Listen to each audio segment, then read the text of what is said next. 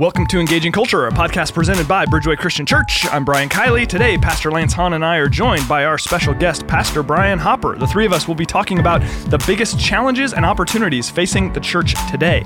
This is a unique time in the history of our country and the history of the world, and with that comes unique opportunities to share the gospel and unique challenges that make a life of faith difficult. All three of us will be sharing our perspectives on some of the most important opportunities and challenges that we need to be paying attention to on this episode of Engaging Culture.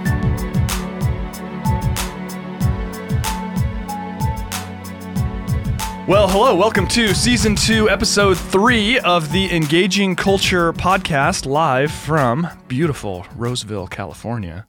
It is absolutely stunning inside the studio. It is so stunning inside the studio with the windows blacked out. Looking out over the scenic nothing. I'll bet it's a really nice day outside, though. Lance, how's it going? Excellent. I'm ready to go. I'm excited about this. Yeah, because we have a special guest. Anytime that it's not just you and me alone in a room, I feel much more comfortable. Oh, gosh. You and me both. So, thankfully, we've got the one and only Pastor Brian Hopper here with us. How are you, Brian? I am doing well. We've got two Brians, so... unfortunate. That is unfortunate. He spells his name incorrectly, but that's all right. This is true. We still like him. And so Brian, in case you haven't met him, he is our young adult pastor, hangs out with our young adults, been doing that for... How long has it been now? You've been, in the mix for a while, but on staff I'll be on staff 2 years in December. 2 years in December. So fast. Very exciting. That is going by fast. So... really glad to have him with us today, and I'm excited about today's topic. We're talking opportunities and challenges facing the church today. And when we say church, we need to be clear, we're not talking about Bridgeway specifically. We're talking about the church, Christians globally, Christians throughout the country. Obviously, the issues that affect the church globally affect us as well. But we just thought it would be interesting to have a conversation with the three of us about what do we see as challenges, because every time in history, every particular place has its own challenges, but then also what do we see as real opportunities in this time and place that we find ourselves. And our hope is that for those of you that are listeners, that it would be encouraging to you in terms of as you're thinking about what do I pay attention to in my own life. So that's kind of where we're headed this morning. Lance, why don't we start out with just talking through some challenges that we face in our world today as you see them. Maybe give us one. I know you've got a list. Give us one challenge that we face as Christians today, and we can talk through kind of that a little bit more and how we can respond to it. Yeah, for sure. Once again, telling everybody it's the Big C Church, right? I think there's a big difference between the Big C Church and the Little C Church. The Big C is the body at large, the body of all time wide. And I mean, we're all part of one family of God. There's not a bunch of different families of God. So whether or not we talk about the fathers of the faith back in 2,000 years ago, or whether or not we're talking about somebody that lives over in Africa right now, we're all one family. So if you are a true believer, you're part of that Big C Church, and that's kind of what we're going to be talking about today. Little C Church is the local church, kind of like what are we individual, unique expressions doing among the body. There's different body parts, right? The hands and all that stuff. So who is doing this piece? Who's doing that piece? That would be the Little C Church. So, all right, having said all of that, here is my first challenge, and it's interesting because I don't know why it's so much easier to find something negative than it is to find something positive, but it was almost like I began to spill out with all kinds of things until we got to the opportunities one, and I was like, ooh, got to put in some thought into this. But anyway, first challenge, I don't believe that we are different enough in the right ways. As a church, as a whole, it seems we are always tending to be different because of what we're against, right? So everybody knows, oh, you're a Christian, you are, and the first thing they say is not compassionate. The first thing they say is not loving. The first thing they say is, oh, you are against the LGBT community, or you are Republican if you happen to be Caucasian, or you are, and then there's all these labels, but it usually has to do with something divisive. It has to do with something that is negative or something we're against. In the same way, we tend to be different because of odd cultural reasons. So, for example, oh, you're a Christian because you don't know how to dress. Things like, you understand what I'm saying? Like, there's all kinds of weird things that we have, or, oh, you talk funny, or you use your own swear words that you guys just made up, or, you use Christianese. we have these odd cultural things that set us apart, but I don't think that was the intention of the Holy Spirit. I think we're supposed to be set apart based on Galatians 5:22, right? That the fruit of the Spirit is love, joy, peace, patience, kindness, goodness, faithfulness, gentleness, and self-control. So here's my deal. My deal is we should be attractive for the right reasons and repellent for the right reasons. That Jesus was attractive and repellent all at the same time, but I feel like we're not attractive and repellent for the same reasons. We're not the ones going, man, we're in incredible persecution because we're standing up for the right things. It's like we're in fights for the wrong things. You understand what I'm saying? Yeah. So for me, that is probably the biggest challenge is we don't reflect the heart of Christianity the way that we should. What are your thoughts on that, guys? So we're different, but not In the right way. not in a compelling way. Brian, what do you think? Yeah, I think that's probably one of the biggest things. It translates to a lack of authenticity when you talk to people, particularly young people, millennials, kind of that whole group. There's a overwhelming sense of hypocrisy. Church people say one thing, but they don't do it. They don't live that way. That comes out in those arguments. That comes out in those political positions. But I think what you're talking about, Pastor, is the core of the person is not different because they're a Christian. Right. We were talking about this offline before, and I had a pretty crazy testimony when I came to faith, but when I gave my life to Jesus, I gave my life to Jesus. Right. My schedule changed. My entertainment habits changed. The way I approached people changed, and I wanted to reflect Jesus to the people I came in contact with. And so I think there's a big difference there. You're talking about love and joy and peace, all the fruits of the Holy Spirit, kindness, goodness, oh my gosh, patience, whether in the parking lot or in the workplace or anywhere. We're some of the most quick to complain, quick to post, go on Twitter rants about things that we disagree with, political or whatever. And that's not reflecting the Spirit of God inside of a person transforming. And so I think that's one of the biggest things is we don't walk what we talk. No. We don't walk around, transform different people, bringing love and light.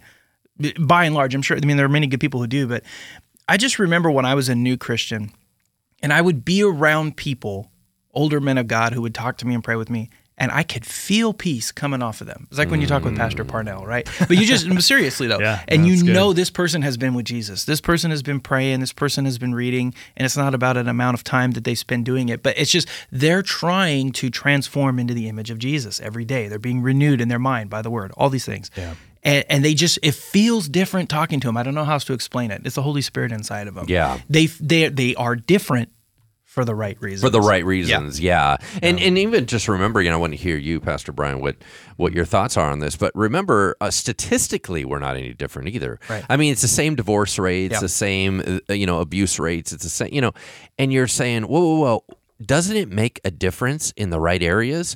We should be less prone to divorce because our selflessness is higher. We should be less prone to divorce because our patience level is higher.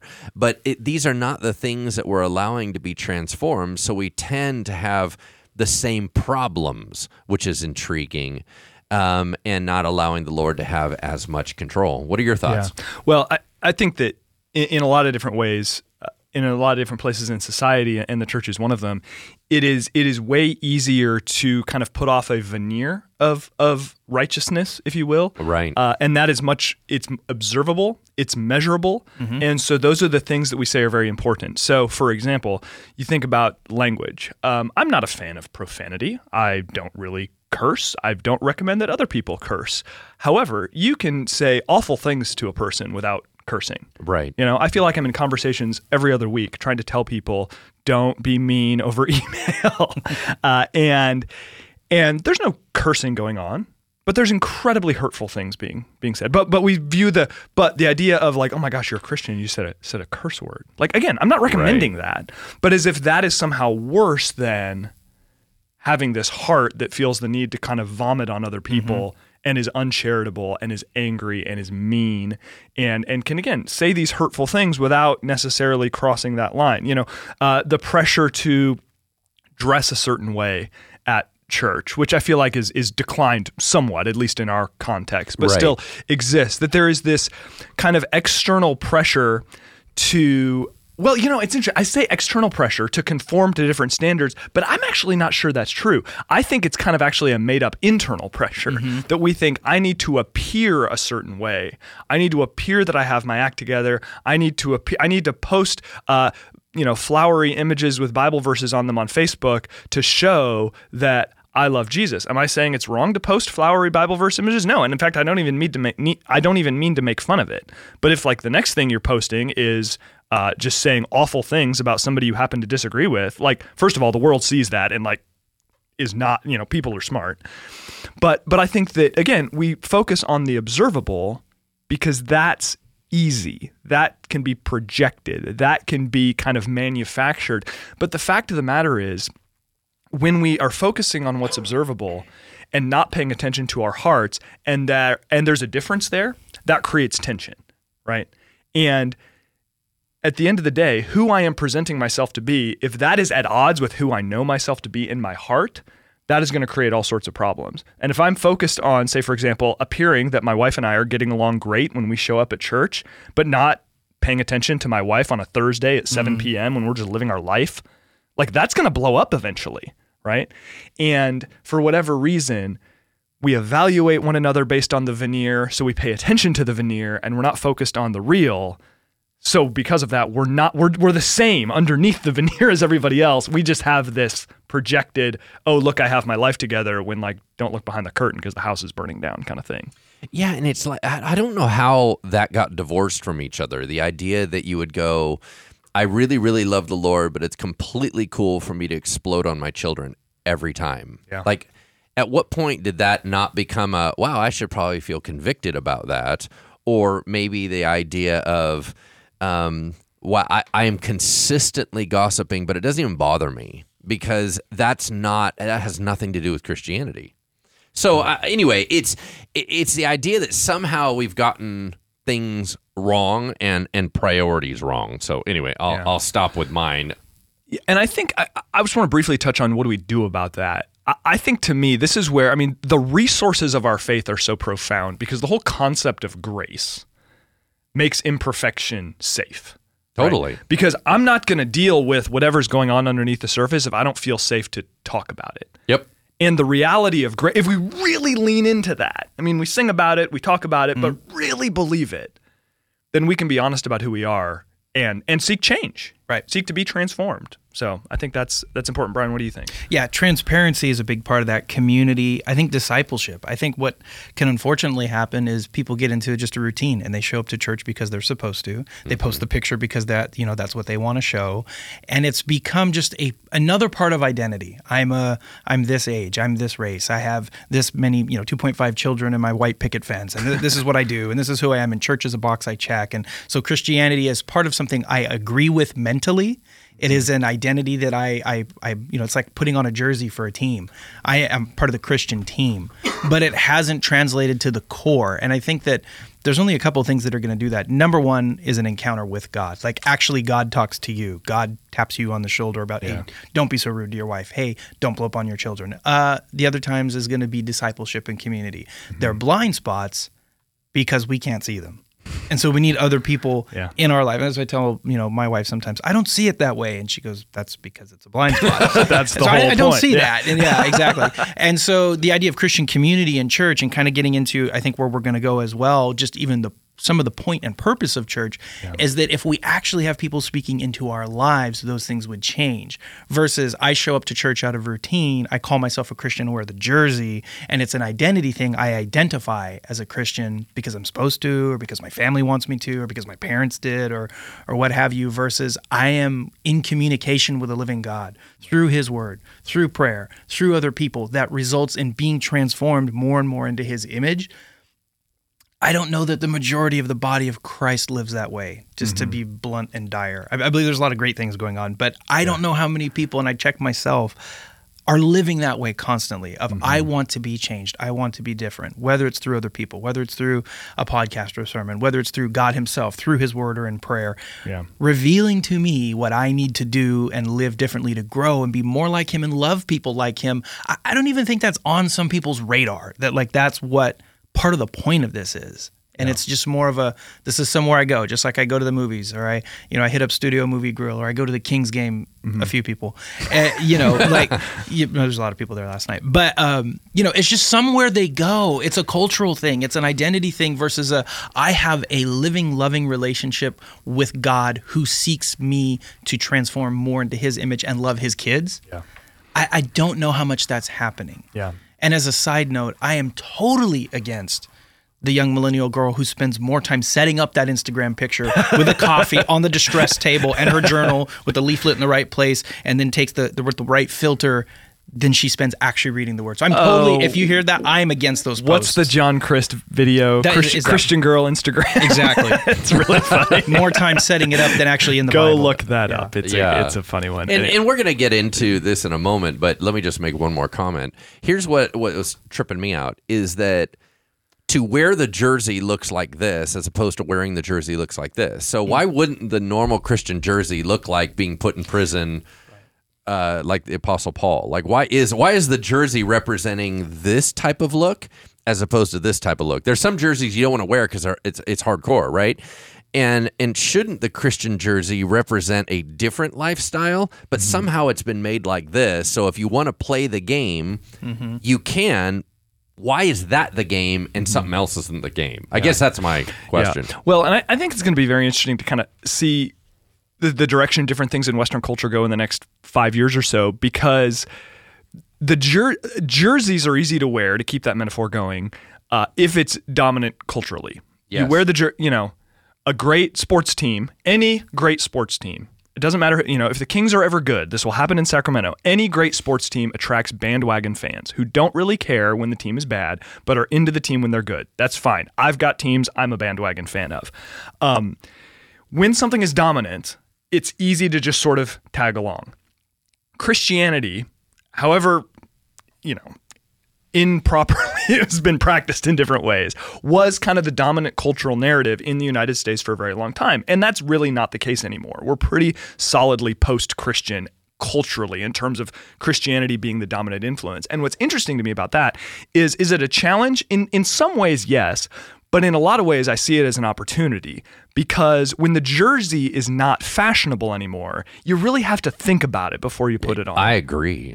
So as a pastor, as somebody who's, seeking to raise kids who love the Lord, who's, trying to influence people positively, the fact that our society is post-Christian is actually a little bit helpful to me, because it creates a distinctiveness to say, okay, we're not just like, Christian is not just synonymous with American anymore.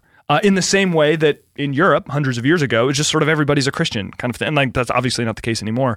But for us to be able to say there's a distinctiveness to who we are as Christ followers, and we're defined by a particular set of values. We're defined by a particular set of practices. We're defined by these concepts of grace and redemption and mercy. And it's not just a cultural thing.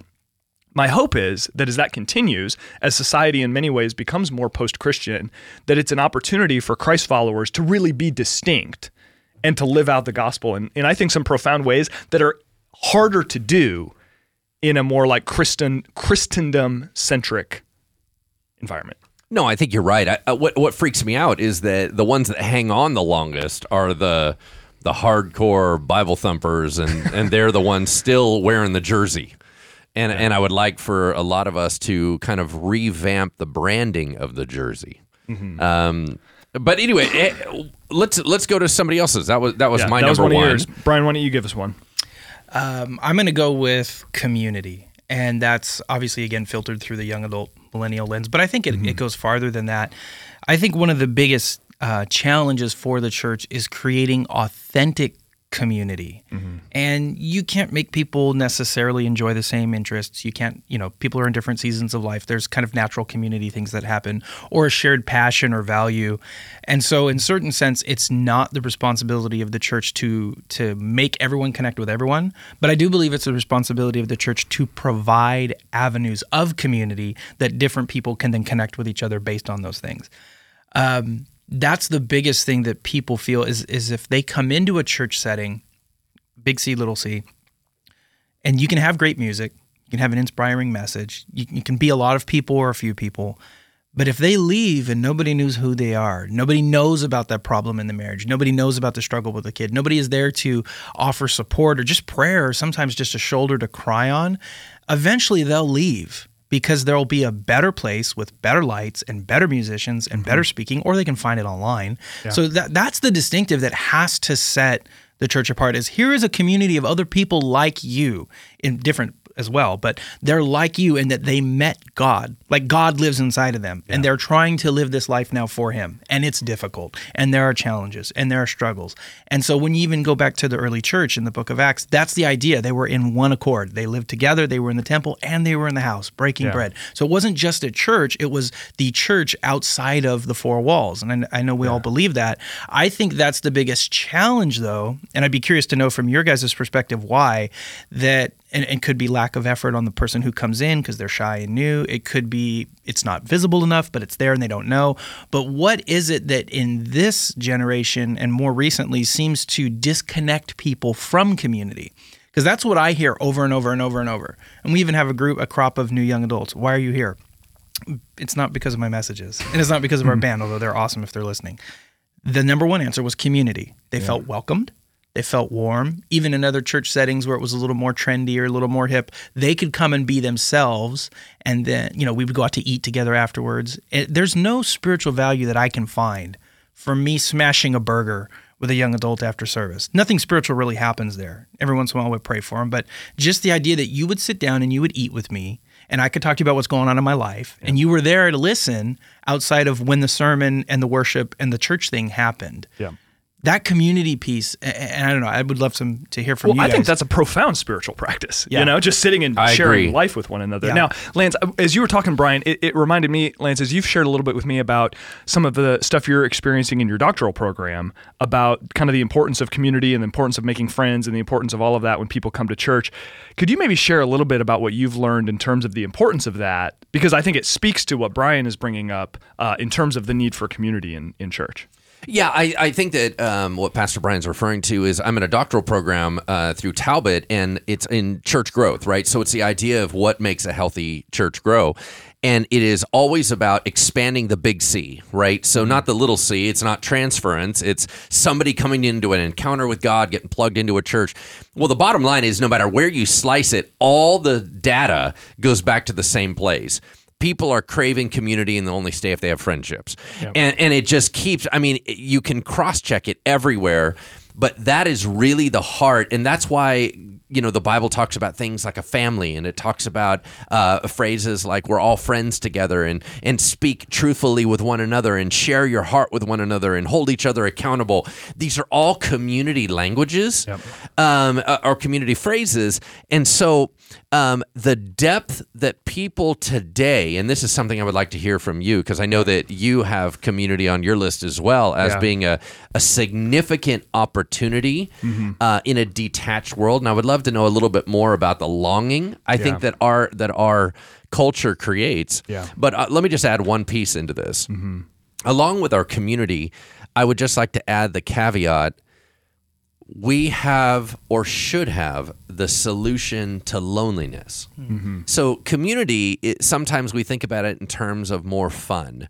Mm-hmm. I think of loneliness as being a corner of that where there's darkness and somebody all by themselves. Yeah. The way that I believe and the way that I grew up where Jesus, unlike where you got saved later, I grew up where I just breathed Jesus in the air as a baby. And so when I've never been alone my entire life. When I'm all alone in a room, it's me, Jesus, the Holy Spirit, the Father, and however many angels decided to show up that day. Yeah. I've always been in a crowd of belonging. And so knowing that that's out there and getting that communicated, that is a solution to a critical need that I think is ever increasing. Yeah, that's certainly true. And there is so much research that is showing us, and a lot of it's coming out of the UK, that is they're kind of more on the forefront of this than research in the States, but it's being studied more in the States, is just the medical impact of isolation. That isolation is not just I feel lonely, not just I'm a little bit bummed out today, but it is truly a medical problem that is becoming extremely expensive. And it's certainly a problem with senior adults, but it's becoming more and more a problem with younger people as well. And you can be isolated, like you can have a family unit that's isolated. Certainly, that means as a single person, it's a little more clear to see how isolation can happen, but it can happen even for families. And that is a huge, huge, huge problem, with some doctors saying it's going to become a more expensive problem than obesity is now, which is hard to believe. And I think that's something I've shared from our stage before. So, and this is just, I'm not a sociologist. There's not a bunch of research behind this. This is just my armchair observations, is that because we live in a world where we can have little quick kind of dopamine hits of connection. I can read about you on Facebook or whatever the case may be. Because of that, basically, it's kind of junk food that fills me up so I don't go get the real meal of being with another human being. And then with that, and this is another challenge as well, because of we're able to be kind of connected through social media, and I'm not against social media. I'm on social media. I enjoy social media. I was taking selfies with my boys last night, and we're posting pictures to Instagram, having a good time.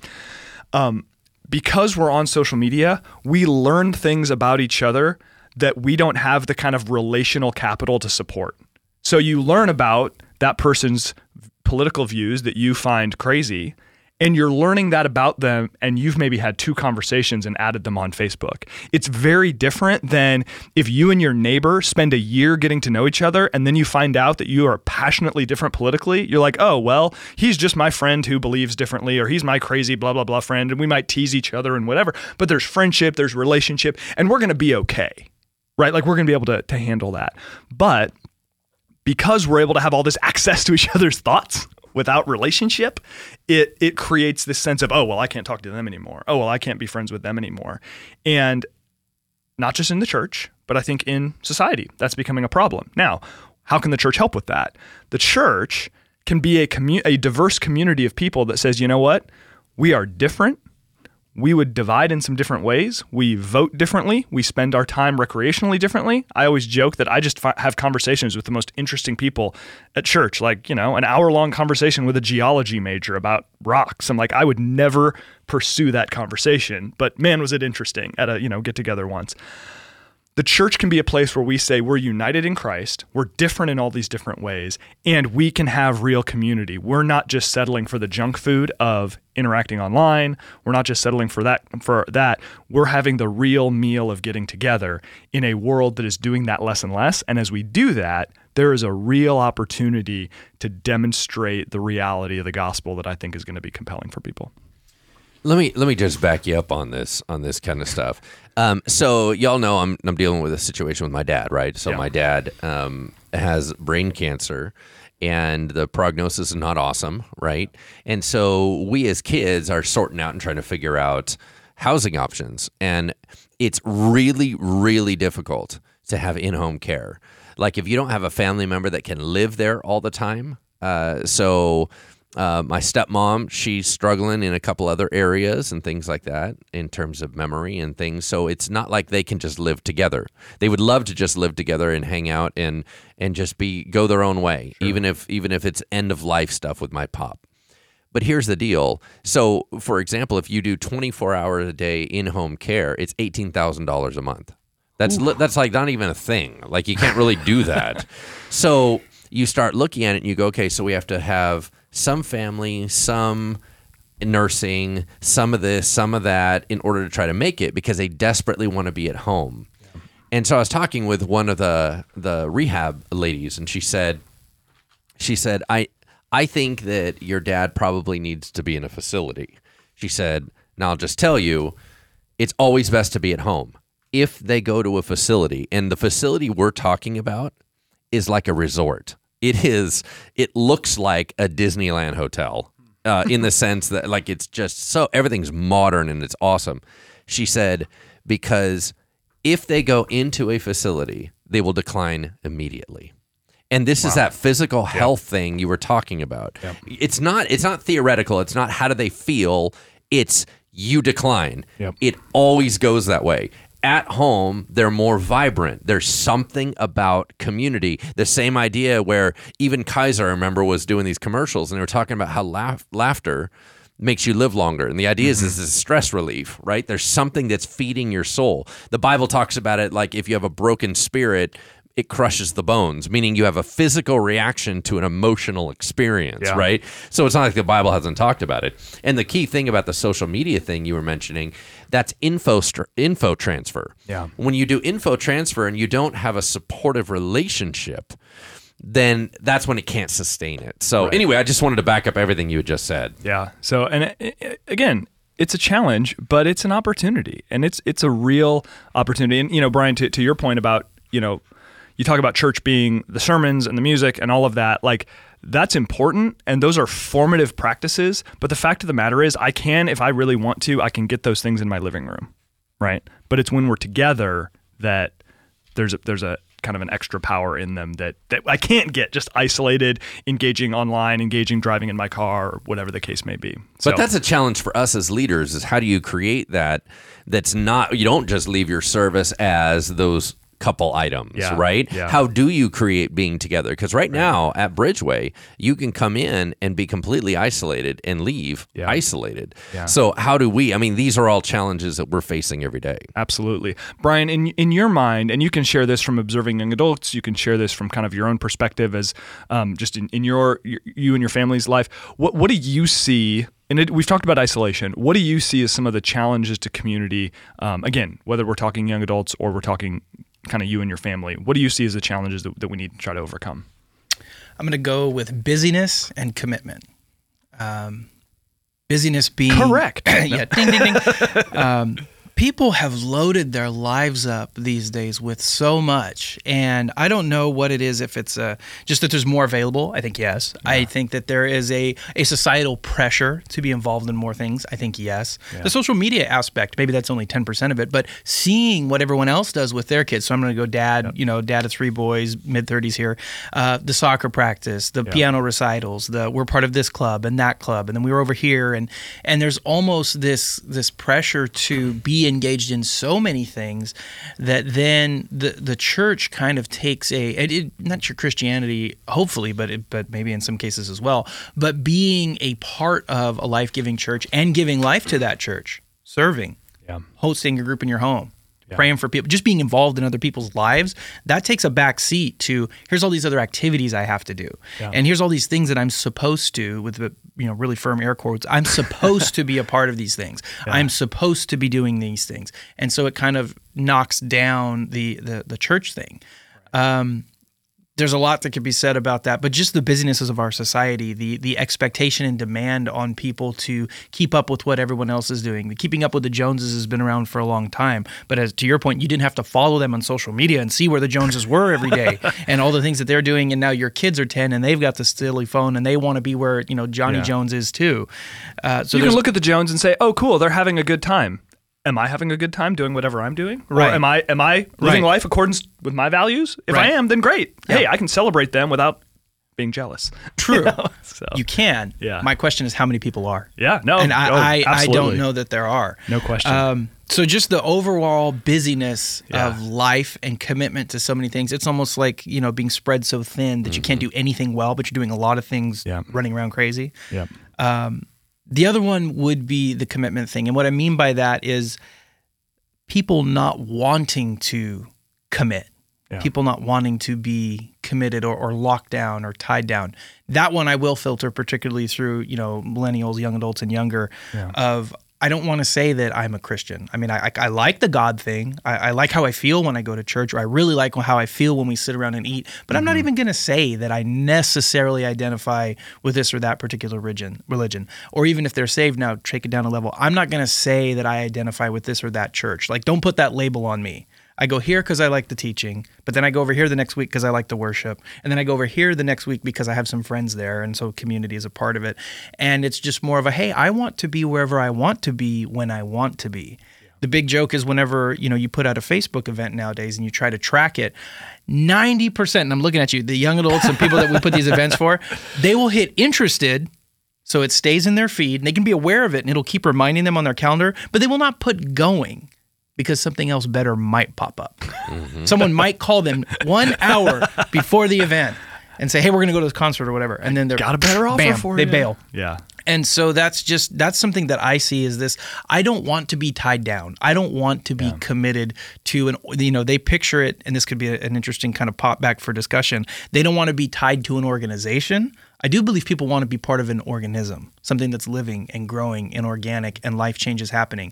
But if they perceive church as program, event, organization, particularly the young crowd, they don't want to be a part of that because that's their parents' religion. That's just you go to the Wednesday night class, you go to the Sunday morning service, and then maybe there's a potluck in there somewhere, and that's just routine versus they want to be a part of, and this probably gets into opportunities, society change, life change, causes, things actually happening. If that's happening, then they're in.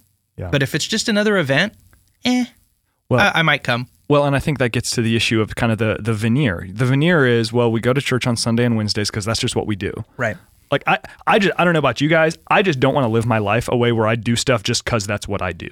I want to know. I want to be intentional. I want to know why I do things. And when we recognize the beauty of the gospel, when we recognize the value of following Jesus, when we recognize the value of participation in the local church, then it's not just doing stuff just to do it. It's not just doing stuff so we can feel like good people. It's doing stuff because there's value. It's doing stuff because to pour myself out in commitment to my brothers and sisters in Christ by using my gifts in the local church.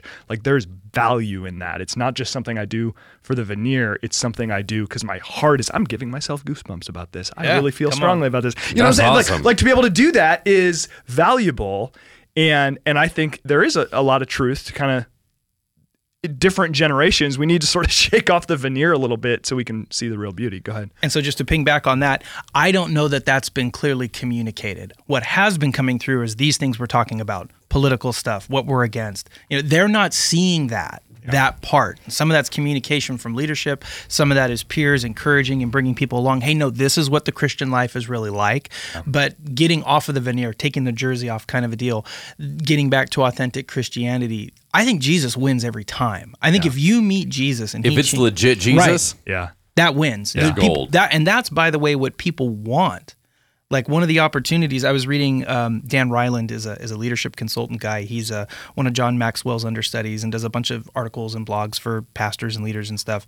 And one of the things he talked about was that the current culture needs more real answers than ever because of anxiety, because of depression, because of uncertainty. I was talking with someone who does some things in public schools across the country, and just this idea now, the kids who are in junior high and high school that are coming up, that are going to be the next generation, they have not known a world without terrorism. They have not known a world without school shootings. They've not known a world without, some of these racial issues are now, back up in the forefront. And it's even reflected in our songs. Now we say, you make me brave, or I'm not a slave to fear. When I got saved, you'd be not a slave to sin, right? Break every chain. No, but the message has changed because of what the society is dealing with. And now it's just about, Lord, I need you to make me brave just to get through my day. Lord, I need you to take off the slavery to fear.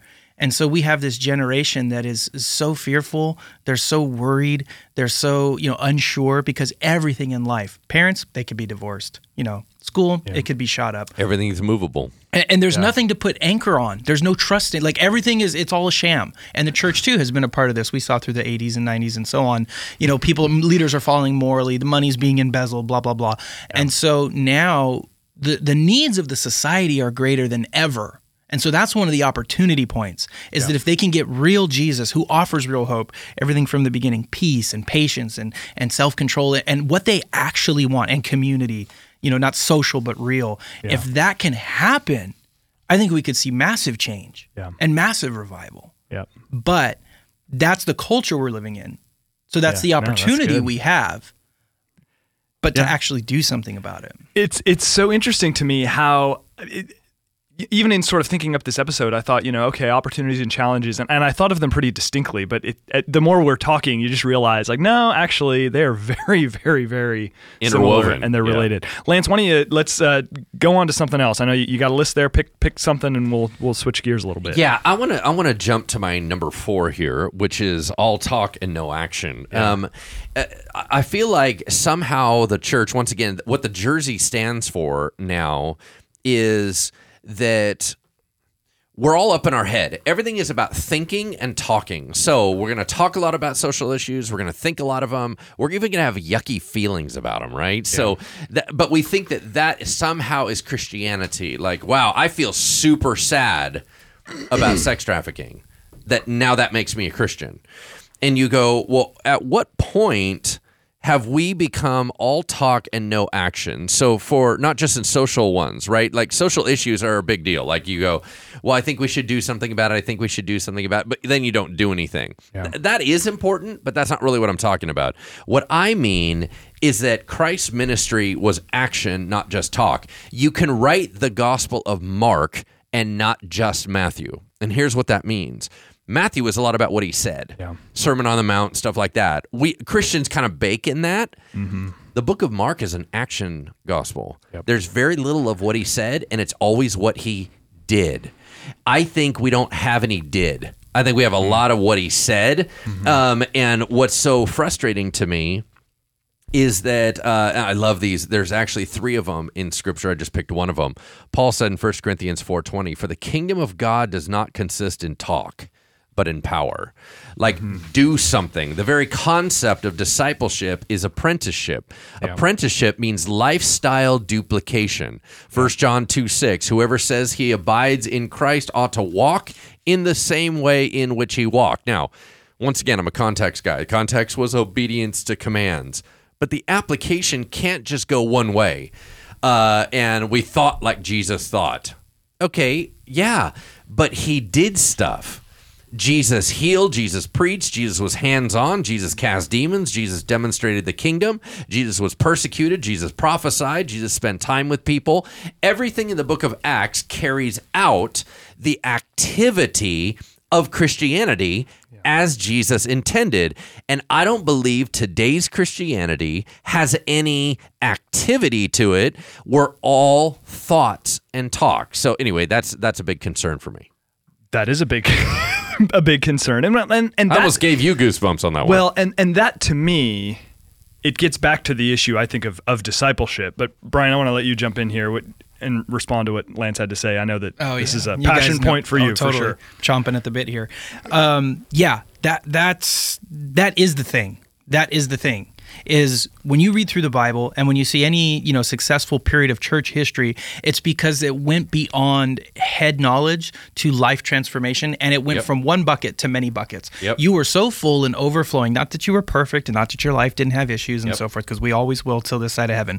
But you had spent time with the Lord, you'd spent time in the Word, you'd spent time in prayer, you were part of community. Like, you just loved living for Jesus, and then you wanted to bring as many people with you as possible, and then, by the way, not just get them saved, but disciple them, walk them through that process so that they don't just come into the church and then 6 months later they're gone because they were never mentored into the passions of the kingdom of God. Right. All of these, and people are going to ping off different things. Some people, their passion will be more worship, or it'll be more prayer, or it'll be more evangelism or missions or whatever, because we all have different callings and giftings. But there is such a beautiful palette of what the kingdom of God is that they never get there because they don't have the action behind it. People are not bringing them to it and saying, now that you've kind of joined the club, right? These are all the things that this life is about. And here, let me show you some, or let me bring you to a men's group, and there's some other men that'll show you some, or let's get into small group, or in our case, missional community, and let's do life with other people who are going the same way, and you can see how it works. I mean, and then you get into the spiritual side. Oh my gosh, you're talking about laying hands on the sick and letting the Lord move if He wants. You're talking about reaching out to people who look different than you, who are living different than you, and getting in their life. It's bringing social action. It's somehow our Christianity, and so when I grew up, it really was all about devotionals and sin. So the positive side was you do these 3 activities. You worship, you read the Bible, and you pray. Yeah. That was it. Those were your actions. That was the whole lifestyle of Christianity. Yeah. There was no talk of casting demons and laying hands on unless you were in a charismatic stream, right? Yeah. But then it became all about what you don't do. Yeah. So the only activity you ended up talking about was the activity you can't do. Mm-hmm. So that was sinful activity. Don't do this, don't do this, don't do this, don't do this. So all activity conversations came into the negative. Yeah. No, that's certainly true. I love the phrase, Brian, that you just said. I wrote it down. The idea of being mentored into the passions of our faith. And when that's going on, I think that, again, our faith becomes about action. Whether you want to talk about the miracle of laying hands on somebody and seeing God move and heal them physically, or the miracle of, say, transformation in my own heart that causes me to go home and be a better husband and father, the miracle in my own heart that causes me to be generous, the miracle in my own heart that causes me to engage intentionally in loving my neighbor, that's when Christianity becomes, I think, attractive to the outside world, because that's life as God intended it, that God has made us a particular way. And when we're living this out, I think that's attractive to people. So once again, there's the challenge, but with that, the opportunity to say, when we realize that actually the invitation to follow Jesus is an invitation into discipleship, it's an invitation to be formed more by Jesus than we are by anything else. And if we can really engage with that there are powerful benefits, not only to us personally, but powerful benefits in terms of our witness to society and everything else, right? No, I think that's absolutely, well, it goes back to that phrase we used earlier. If it's legit Jesus, it's fascinating. Yeah. And I think the world is dying literally for legit Jesus. Yeah. But I think the church is also dying for legit Jesus. You understand what I'm saying? Like, I know I am. One of the things that I pray for every time, before we all go out to preach, like Pastor Brian Hopper is preaching here in a couple weeks, and you, Pastor Brian, Kylie, you preach quite a bit here, and so whenever we preach, we have people come in and pray for us before our first service on Saturday and then our first service on Sunday. Yep. And I'm always praying for the same thing, which is more of the presence of God. I want him around. I want to be able to do the things and act in the ways that he did. I would love to go to the temple courts one day, and maybe one day you do have to turn over tables. Maybe one day you do get to heal the guy at the front. Yeah. Maybe one day, you know what I'm saying? Maybe one day you are persecuted. Maybe one day, but the Christianity that is engaging and life transforming and changing social action, and at the same time abiding in Christ and having quiet time that's deep with him and knowing him as your father, knowing him as the one that walks alongside. That type of Christianity to me is captivating. Yeah. And I feel like it's been so watered down, and we try to do it on what is the minimal amount I can do and still be a believer. Yeah. That the world goes, eh. Yeah, no, I think that's true. So here's something that I've been marinating on for the last couple of weeks, and I think, Brian, you and I may have talked about this, and I at least mentioned it to you, Lance, is that there was this incredible video that's made the rounds on YouTube with Chris Pratt, the actor. He got some award at the MTV Movie, and they call it something else now, MTV Movie and something Awards. Yeah. Anyway, he gets up, shows you how in touch with all of this I am. He gets up and he receives an award, and he gives Chris Pratt's 9 rules for living or something like this. And it is fun. It is silly. It made me laugh. It gave me goosebumps. He talks about the Lord, and it's just wonderful. The whole thing is great. And what I couldn't help but notice, and I get that this is, okay, it's one room of young people. It's not all of society. It's one room of people. So I don't want to put too much emphasis on it, but it's a significant room with a lot of movers and shakers in the room. It's so interesting to me that as people are responding to the different points he was making, he made points that are very much in line with Christian theology, the idea that you have a soul. He tells people God loves you, like believe that is, and God is for you, believe that is true. He talked about learn to pray, it's good for you. And he talked about you're not perfect, but there's grace for you. And as that audience is responding, they're responding incredibly favorably to everything that he had to say about the Lord. And I just thought to myself, there's so much, it's so fashionable to criticize millennials and young people. Oh, they don't love God like we used to, da, da, da, da, da. Or like, oh, this society is going so anti-Christian and blah, blah. Are there pockets of that? Of course there are. Are there pockets of young people and old people who are going different directions? Of course there are. But just watching that video, I couldn't help but think there is a real and honest spiritual hunger in the world today. And there is a hunger for that which God provides, that the God of Jesus Christ provides. And in that, there's opportunity for us. So this whole idea of society is so anti-God and everything, that is a fashionable talking point to make people afraid and get people angry. But I think, again, there's an opportunity for us to say, you know what? There's a lot that has been historically associated with Christianity that this generation is rejecting. And frankly, part of me is like, and praise God for it, but they're not rejecting Jesus. And there's opportunity for us there to say, you know what? A Christianity that looks like Jesus, a Christianity that is formed by Jesus more than by other things, that there is a generation of people that's hungering for that. And that's because God has placed eternity in their hearts. So I think we can be actually really hopeful as we look out into society and see real opportunities to impact people with legit Jesus, as you said, Lance. As I went with my girls last night to Fallen Kingdom, and I would like to point out that Chris Pratt is the most significant dinosaur fighting Christian that I've ever seen. He's extraordinary at it. So, Pastor Brian, do you have any thoughts? Oh my gosh. Yes, and amen. I would agree with that. I think that what we've been talking about is what people are looking for, and you talk about young people with the Chris Pratt thing, is that authentic Jesus, the authentic community, the authentic impact out into the world, the authentic internal change, internal, I guess it's both correct, change, and even more so than, we talked about like gifts of the Spirit. How about fruit of the Spirit, where we started? Amen. People who are actually peaceful, people who are actually patient, and they're kind, and they're gentle, and they're different than what they see around them and what they see in social media.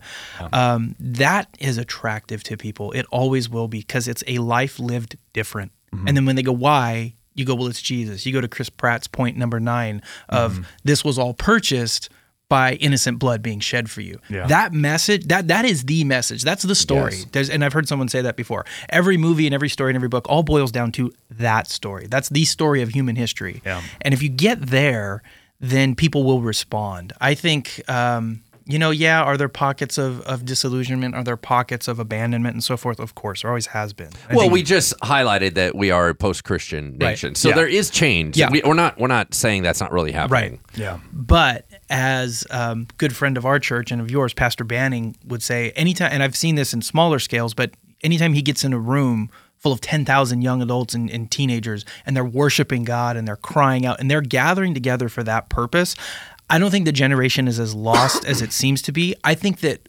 to your point, what's happening is God is re-racking the church, and he's getting rid of some of that, what I call the 1980s Dr. Dobson, McGee and Me Christianity, which I grew up in McGee and Me and we still love it. But, just the way that church was being done and the way that Christian people acted. And it's like, no. God is bringing back the authenticity of a love for him.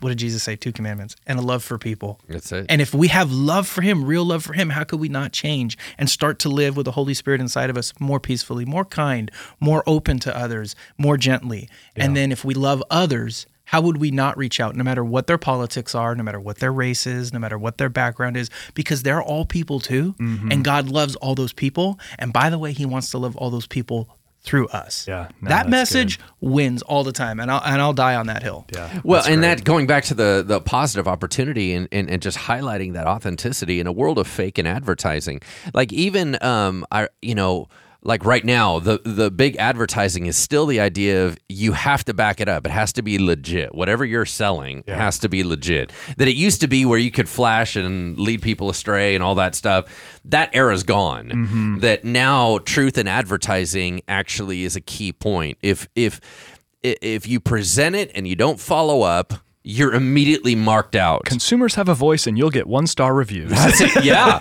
In a land of reviews, in a world of reviews that drive business, you have to be authentic. Yeah. And so I think we have the corner market on that. I think that because, and this also goes back to something that you said earlier, Pastor Brian, which was when you have Christianity right, vulnerability is not as scary. Right. Like my identity is locked in Jesus. If someone else makes fun of me for having panic disorder, that doesn't kill me because I know who I am. Yeah. That if somebody makes fun of me because I messed up in my sermon, that doesn't end me because I know that I'm called by God and that I'm a fallible human being. Yep. You understand what I'm saying? That when there's security, you can be authentic because it doesn't ruin you. Yeah. No, that's huge. And without that security, authenticity is dangerous and scary and everything else. I want to talk about one other issue because I think it's important, and there's a lot that can be kind of cast under this umbrella. But I think it's fair to say we live in a society of kind of perpetual rage. I did not come up with that expression. I've heard it many places, but it is fashionable to be angry. You look at the most popular cable news, I put news in quotes, kind of the opinion shows that are on in prime time.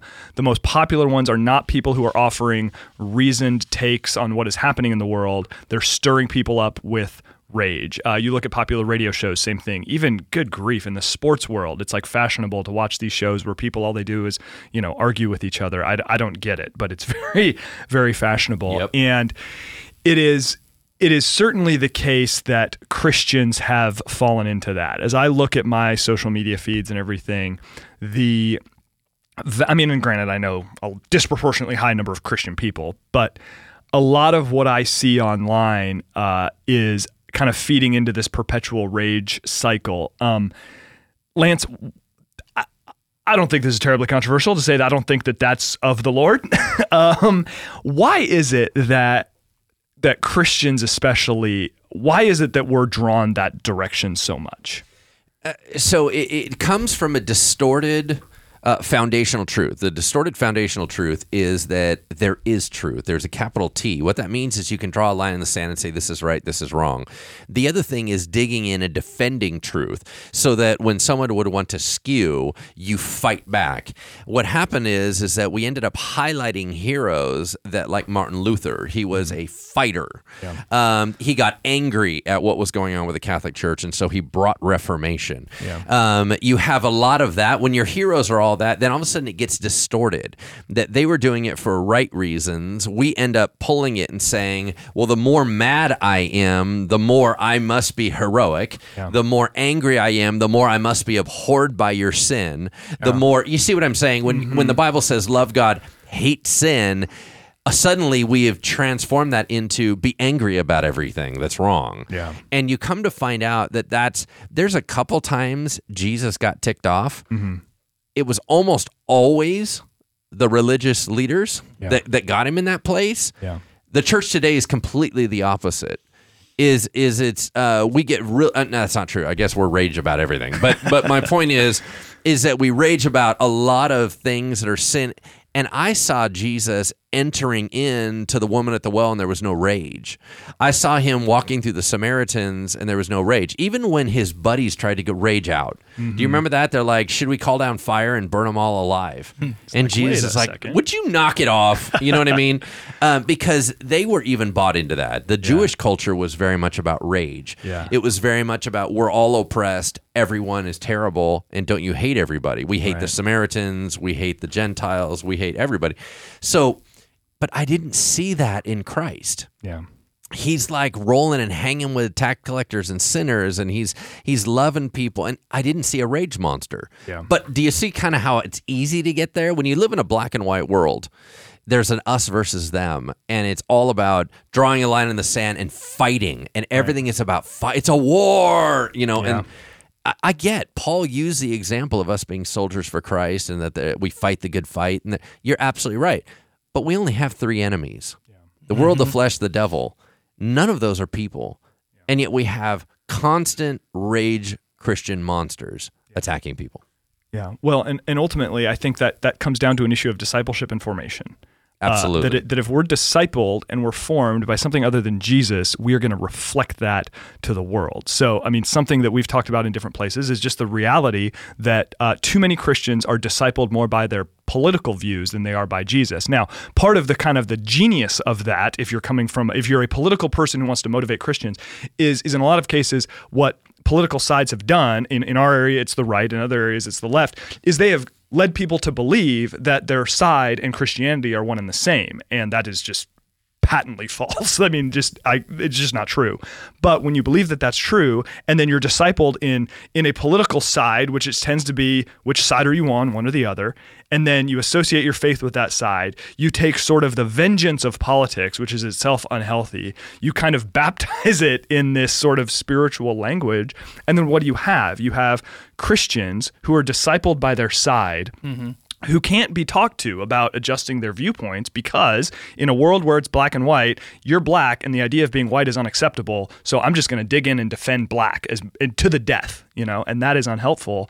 And then what we have again is we have Christians who are not demonstrating peace, who are not demonstrating justice, but who instead are combative and angry and kind of feeding into this perpetual rage. I mean, we talked about this before. I'm going to read this right now. There's a pastor by the name of Thabiti Anyuibe who is associated with the Gospel Coalition. He pastors a church in Washington, D.C. I mean, this is a guy who is conservative theologically. I mean, I've read a lot of his stuff. And he wrote an article in the Washington Post that was critical of kind of evangelical endorsement of some of the president's behavior. And he's gotten, as you can imagine, lots of very polite emails saying, "Sir, I disagree with your opinion." No, they have not been polite emails at all. Very angry. And this is what he wrote on Twitter. This is fascinating. He said, "A thought hit me this morning. I've debated Muslim apologists in the Middle East, some of whom think that I should be killed as a former Muslim, telling them Jesus is the only way and Islam is false worship. And I did not receive comments like some I receive from fellow Christians over politics. It's striking that unbelieving people who think I have betrayed their God have been more hospitable and charitable to me than Christian people who think I have betrayed their politics. The incivility, not to be confused with sharp disagreement, reveals idolatry in different forms. In 10 years of travel and several public debates, not once has a Muslim audience resorted to name-calling or misrepresentation or slander. Not once. Some professing Christians do it every time they read something they don't like about politics." And he goes on to say some more.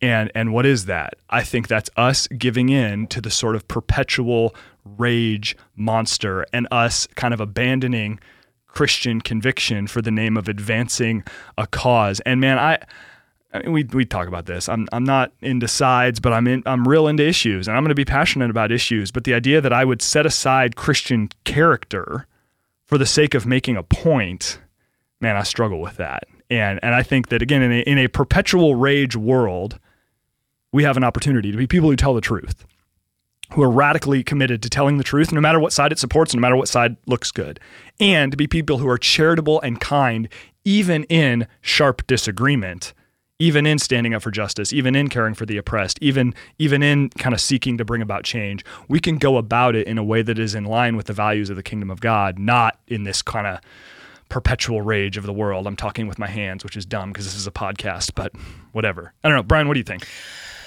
Oh my gosh, so many things. Yeah.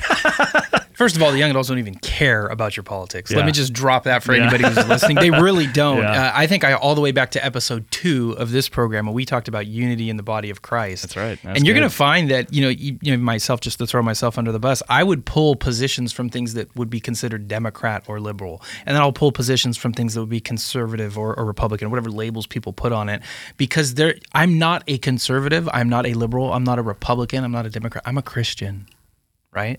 And that's where people are trending. It's like what honors the heart of God, what honors helping people and protecting people. So could you make the pro-life argument? Sure. Could you also make the argument, and I'm just going to drop some bombs, that we shouldn't separate families when they're being separated? Yeah. Like, so what does the Bible say about all of it versus this is my side, I am entrenched, and I will support this side to the detriment of truth and the reality of God? That's where you're losing young people and even educated, smart people, frankly. That's all going to go away. Like people are, in terms of people who actually are going to continue advancing the kingdom of God, that junk has to die. Mm-hmm. It's no good, and people don't want to be a part of it. I don't have the answer for it other than keep seeking Jesus. And when I come out on a Sunday morning, I might just wear my Make America Great Again hat and my Colin Kaepernick jersey and let people decide which part of me they want to be mad at. Pastor Brian and I have that joke for a while. But really, because you just make everybody mad. I don't own either, but I support both. No. Here's the thing. I think it goes back to what Pastor Lance was talking about, and just this anger.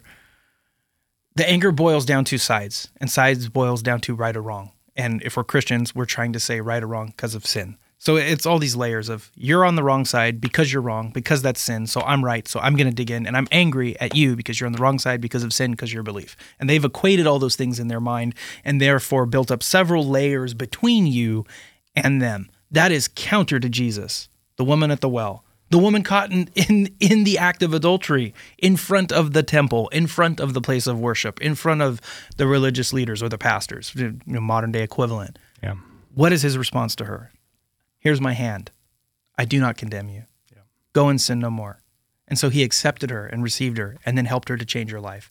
But in front of them, he accepted her and he went to the person in that lifestyle. And so I think the biggest answer to all of that, to the anger, to the rage, is to stop seeing people with an us and them and realize we're all us.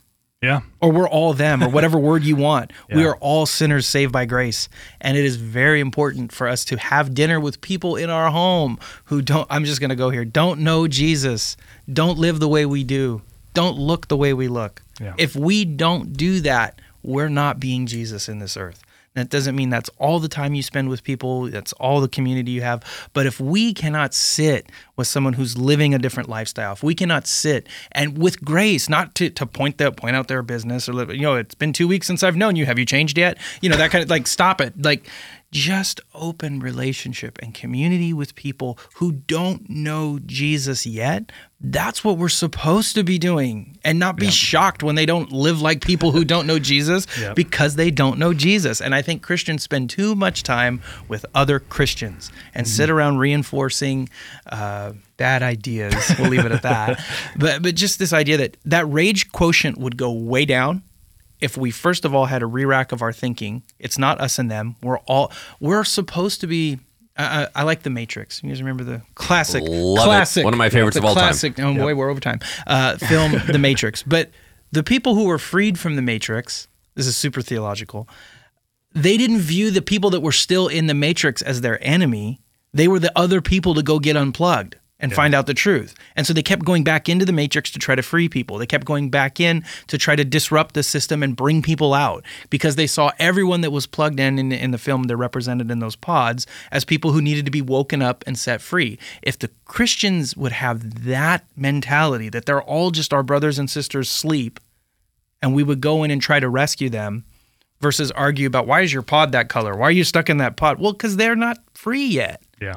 And we need some loving people to go and sit with them and go into their world, right? They went into the Matrix and met them where they were and tried to bring them out. Yep. I don't know how deep that was. It was pretty bad, but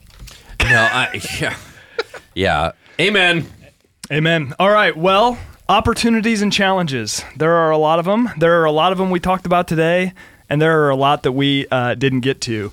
I'm going to end with kind of a cheesy line that I say all the time that my wife makes fun of me for and that others make fun of me for. Ooh, I want to make fun of you for it. Ready? And I say this when I discover new things. I've even mentioned this in a sermon before, but this is honestly how I feel, is I look around the world today and I say, wow, what a time to be alive. Like, I'm just, I'm not going to live like the sky is falling. I'm not going to live like, oh man, things are so horrible. I'm not going to live like, oh man, what if only. I am so grateful to be alive right now, to be a part of this kind of season in kind of eternal history. And there are so many opportunities for us out there. So my hope is for us, the three of us, my hope is for all of us who call Bridgeway home, all of us who listen to this podcast, that we would we would see opportunities behind challenges and seek to represent Jesus in the places where God takes us. Amen? Amen. All right. Brian Hopper, thank you, sir, for being on the show today. Lance, thank you, but you're here all the time. So, amen. But you won't be here next time because you'll be on vacation. That is correct. I don't know what we're going to do without you. You probably want to skip that episode, but definitely join us in August. So we'll have an episode here in 2 weeks. Thanks for listening. A big thank you to our audio engineer, Lucian Hughes, and video director, Brennan Stewart. Great job as always, guys. Leave us a review if you like the show. Bye-bye. Thank you for listening to Engaging Culture, a podcast by Bridgeway Christian Church. If you enjoyed this show, please consider subscribing and leaving a review on iTunes. Thank you so much for listening. Music is used under the Creative Commons license and is provided by Dexter Britton.